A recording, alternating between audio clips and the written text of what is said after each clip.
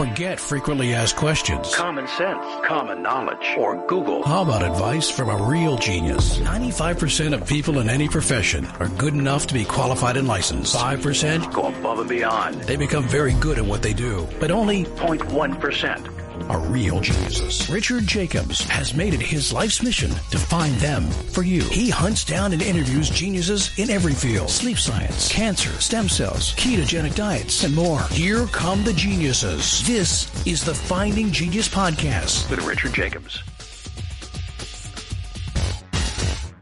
Quick note before we begin, the Finding Genius Foundation, as part of the Finding Genius Podcast, has recently completed a book about understanding viruses. So the creation of this book was to interview 100 virologists, ask them a lot of deep, difficult questions, take the most difficult questions, and then re-interview the top 25 or so and ask them the hardest questions I could think of. And we compiled that all into a book. So you'll see question and 4 or 5 experts' answers. Question, 4 or 5 experts' answers. There's about 30 questions in the book. I think it's a great read for the layperson and for the researcher. It talks about a lot of speculation in the world of viruses, such as are they alive or not, and why is it important? Why do viruses go latent or hidden or ineffective or sit in a person or an animal or another creature for weeks, months, years, and then suddenly become virulent and affect that person? So there's a lot of really provocative questions in the book. It's now on Amazon. So if you go to Amazon and type in Finding Genius, you'll see the book on viruses. It's also on Kindle. The Audible version is in production and should be ready in approximately a month. But if you want to go and order it now, you can do so again by going to Amazon or Kindle, or go to findinggeniusfoundation.org and go to publications. There's an opportunity as well to get the transcripts of all the interviews and to hear the original interviews themselves. If we put them all together, the book would be about 1,000 pages, but we condensed them down to make it juicy and concise and tight and very interesting. So I hope you'll check out the book. We're now working on one about cancer, but this is going to be our goal is 3 times a year to come out with these masterclass books that I think will inspire new scientific research, and I hope you'll check it out. Thank you. Hello, this is Richard Jacobs with the Finding Genius Podcast, now part of the Finding Genius Foundation. Today I have Sally Embrey. She's a VP of Public Health and Medical Technologies at Data Robot. She's had a career that encompasses public health, technology, and innovation. She has advanced degrees in epidemiology, environmental and occupational health, and environmental engineering. She was a former CDC researcher, and she's led numerous research initiatives, including development of clinical trials and international and U.S.-based emergency preparedness and response. So, Sally, thank you for coming. Thank you so much for having me. Yeah, tell me about what's Data Robot? What's the premise of it? Yeah, so Data Robot is an enterprise AI company.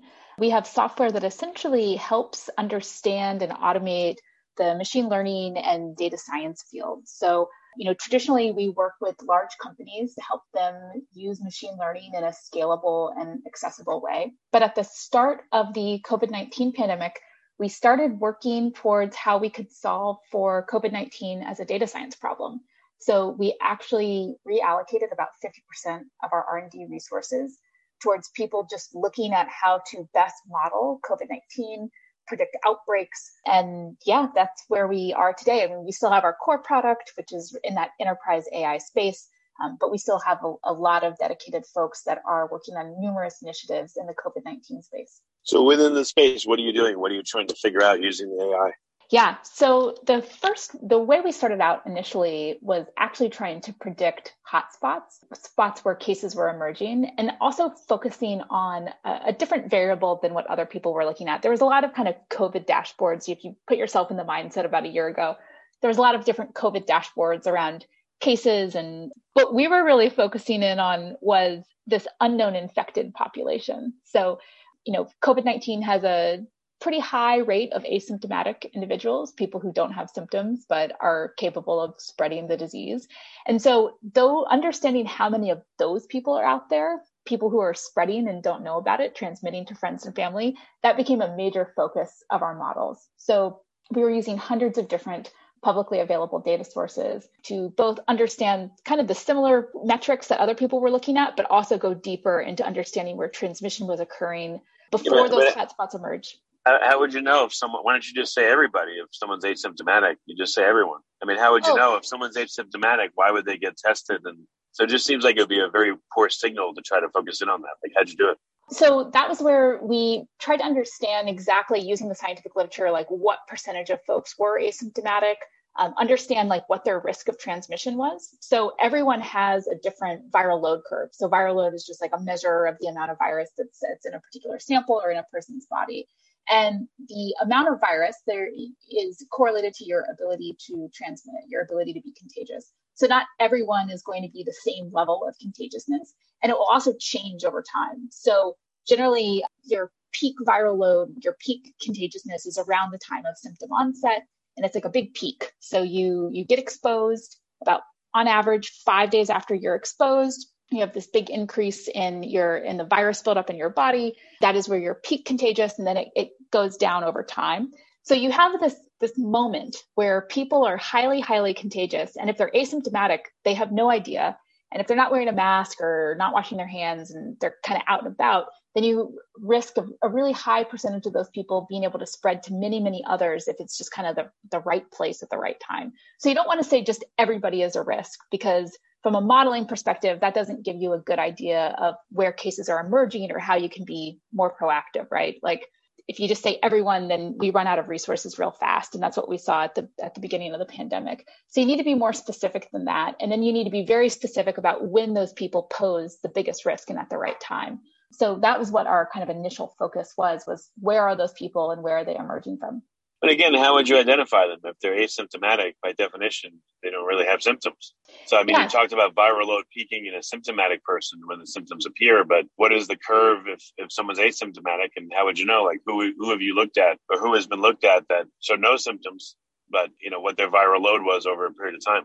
Well, so that actually was what led us to start the Contagion Net project, was trying to understand asymptomatic spread and how we can more easily identify asymptomatic people. So if you're able to test more often, if people are able to understand their status more often using rapid antigen tests, then you're able to identify if those people are at risk of transmitting to others. But this was more early days, so we weren't really working on how to identify people as individuals. We were working with federal partners to try to understand where these cases might be emerging and try to understand what the chain of events would be in terms of secondary transmissions and how that might relate to larger community spread. So we were looking at the population as a whole. So COVID is often treated, or was often treated, as like one big pandemic. But in the United States, especially with how big the United States is, it's actually lots of little epidemics surging in different places at different times. So if you can understand where the virus is going, if you can forecast out where things are going to get hot into the future, then you can be better at allocating resources to those areas. So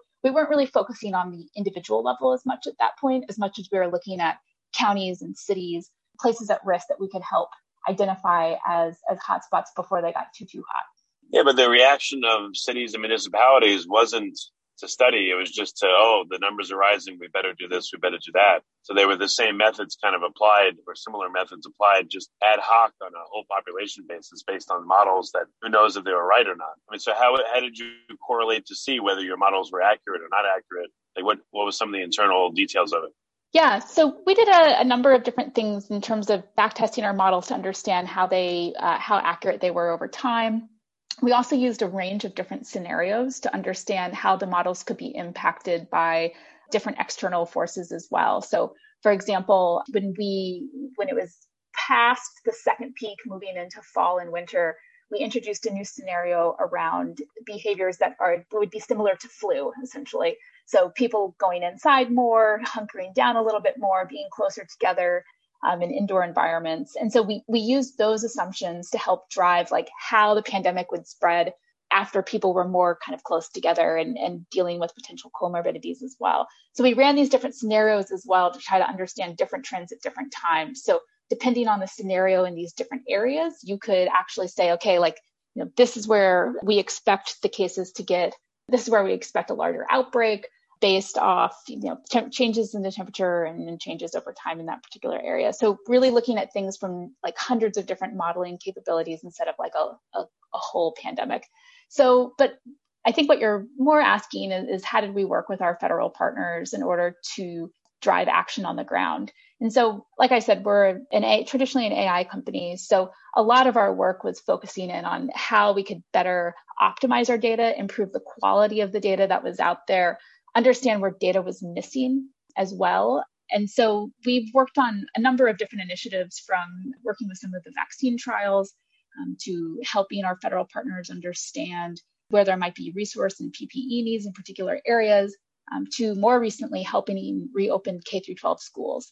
And so that's actually been a major focus of ours over the past couple of weeks, is using all the lessons learned. How can we now use that data to apply to K through 12 school reopenings as well? Before we continue, I've been personally funding the Finding Genius podcast for 4.5 years now, which has led to 2,700 plus interviews of clinicians, researchers, scientists, CEOs, and other amazing people who are working to advance science and improve our lives and our world. Even though this podcast gets 100,000 plus downloads a month, we need your help to reach hundreds of thousands more worldwide. Please visit findinggeniuspodcast.com and click on Support Us. We have 3 levels of membership from $10 to $49 a month, including perks such as the ability to see ahead in our interview calendar and ask questions of upcoming guests, transcripts of podcasts you're interested in, the ability to request specific topics or guests, and more. Visit findinggeniuspodcast.com and click Support Us today. Now back to the show. Well, we're in lockdowns, an approximation of what happens in the winter. They forced people inside in close proximity, didn't let them go outdoors. So, I mean, even though that's happening in the summer, that essentially kind of models what happens in the winter in a way. So what did that do to your models? Did you look at that? Or you waited till, again, the fall and the winter to do some modeling based on like traditional behaviors of what would happen normally?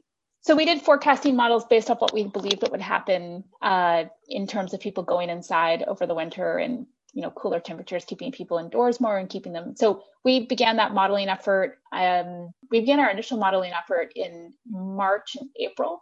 And then we slowly worked to get our forecasting models out further and further and further. So it started off with a short-term 30-day forecast. And then as we got a better understanding of the data, then we could start forecasting out further with confidence up to 4 to 8 weeks. At this point, we can actually forecast up to about 12 months in advance with various precisions based off kind of what the trends are in a particular area. So we've really tried to lengthen out our ability to understand these forecasting models. And then the scenarios that I mentioned are built on top of that. So in addition to the forecast, we can look at these scenarios around what happens if people are indoors more. What happens if there's a variant and that variant is more contagious than what we've seen previously? What's the impact of people getting vaccinated over time, and how does that contribute to spread as well? So those are all variables that we try to take into consideration in our different scenarios, and they impact the overall modeling scenarios as well.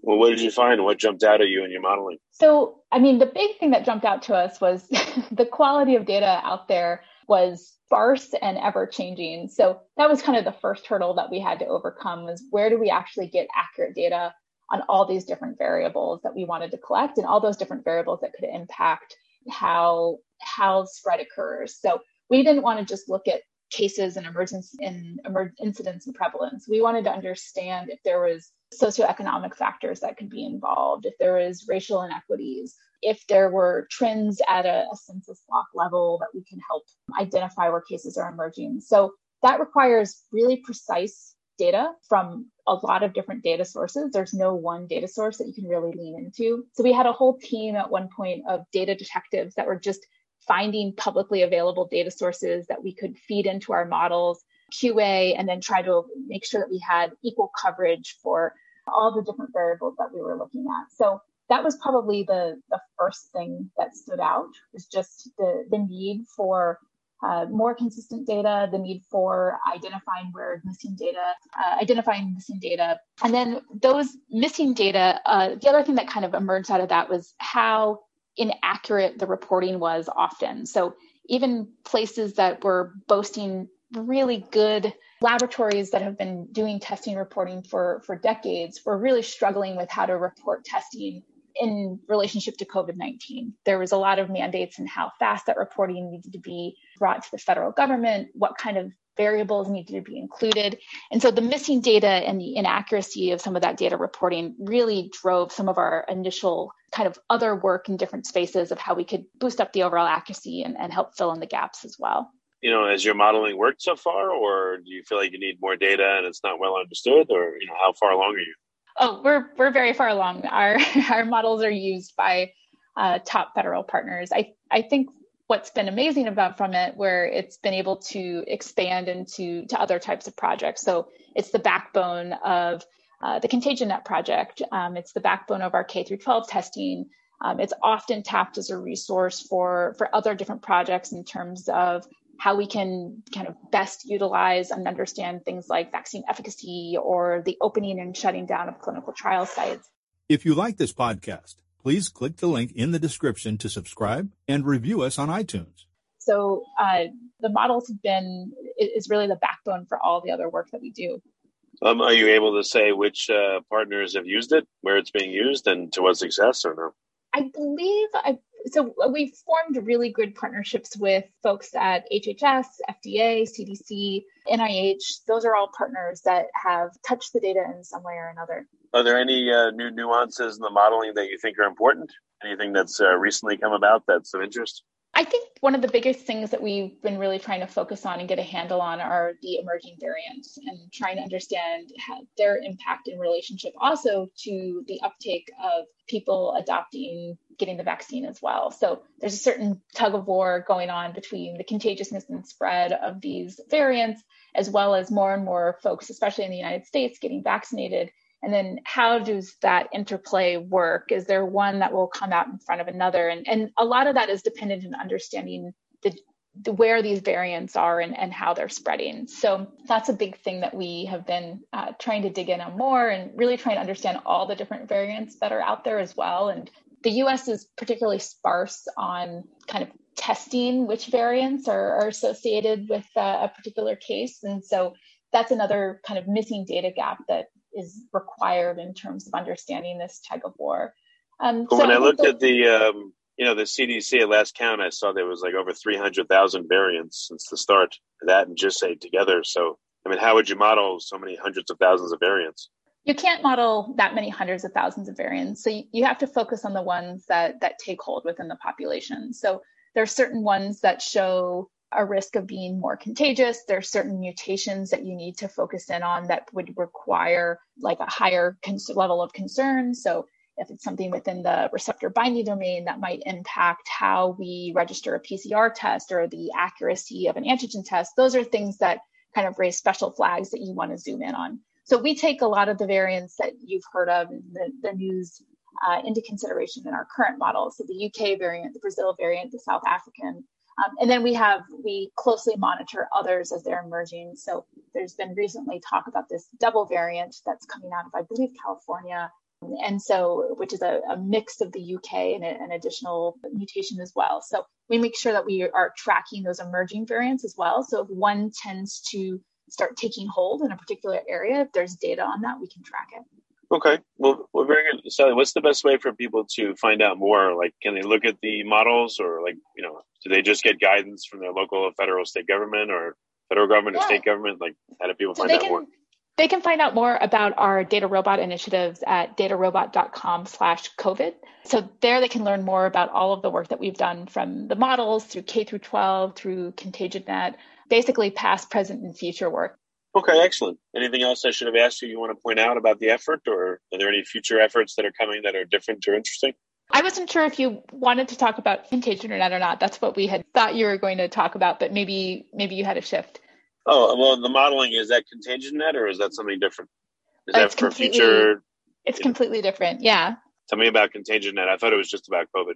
Yeah, so ContagionNet is Data Robot's effort to build a rapid antigen test and combine it with AI technology in order to understand case outbreak at a more granular level. So I talked earlier about that viral load and how you can detect asymptomatic individuals.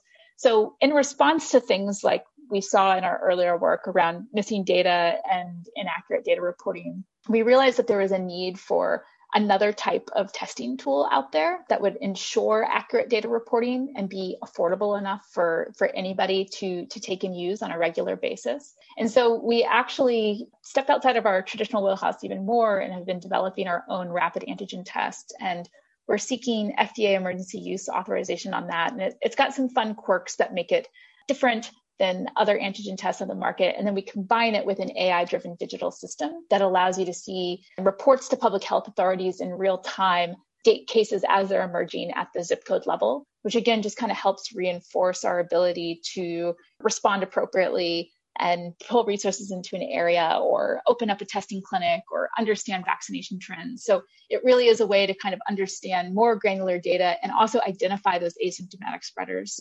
When will Contagion Net, you think, be in widespread use? Like, how long do you guess it would take to get your rapid antigen test going?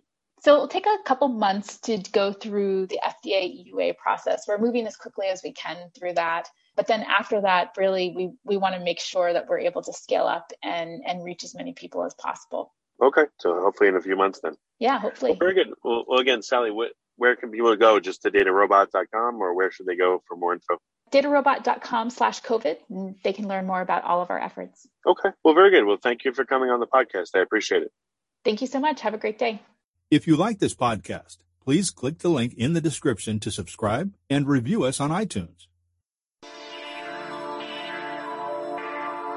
You've been listening to the Finding Genius podcast with Richard Jacobs. If you like what you hear, be sure to review and subscribe to the Finding Genius podcast on iTunes or wherever you listen to podcasts. And want to be smarter than everybody else? Become a premium member at findinggeniuspodcast.com. This podcast is for information only. No advice of any kind is being given. Any action you take or don't take as a result of listening is your sole responsibility. Consult professionals when advice is needed.